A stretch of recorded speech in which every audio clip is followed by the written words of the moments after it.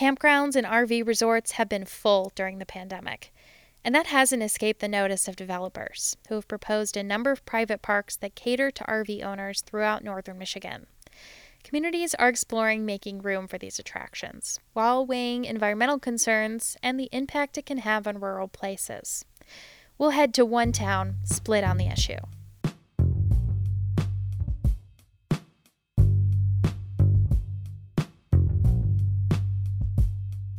This is Points North, a show about the land, water, and inhabitants of the Upper Great Lakes. I'm Taylor Wisner.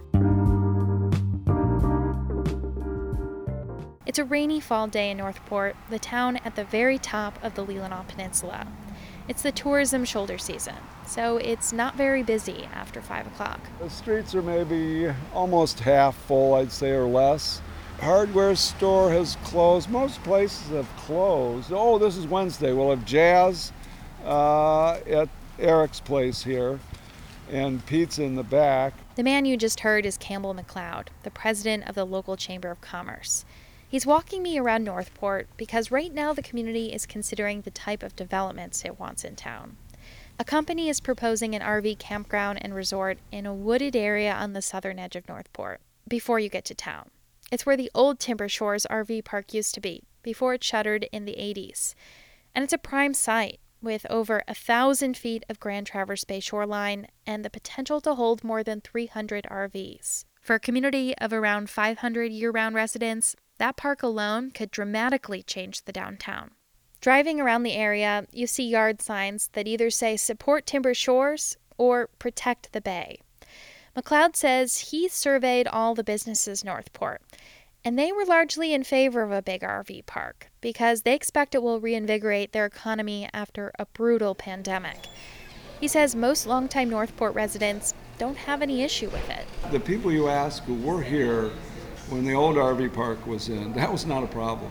They didn't feel overwhelmed. They didn't feel like the village was too small and these people were taking over. But letters published in the Leelanau Enterprise and submitted in public comment at local township meetings tell a different story. The development's opponents cite traffic issues, environmental concerns, and worries about Northport becoming a town that caters to tourists, like Leland or Sutton's Bay. Allison Hines is a retiree in Elmwood Township, about a 30-minute drive from Northport. She drives her husband to cancer treatments and says traffic can be bad. The major concern is traffic on M22, and I certainly observed this summer the large boats and I guess a few RVs going up 22, and it was very slow, and there's no passing on M22. It's narrow and windy. Heather Smith, who works at the Watershed Center, Grand Traverse Bay, also has concerns about the site's plans. She says the developer wants to fill in some of the wetlands, remove some vegetation, and change the natural lakeshore.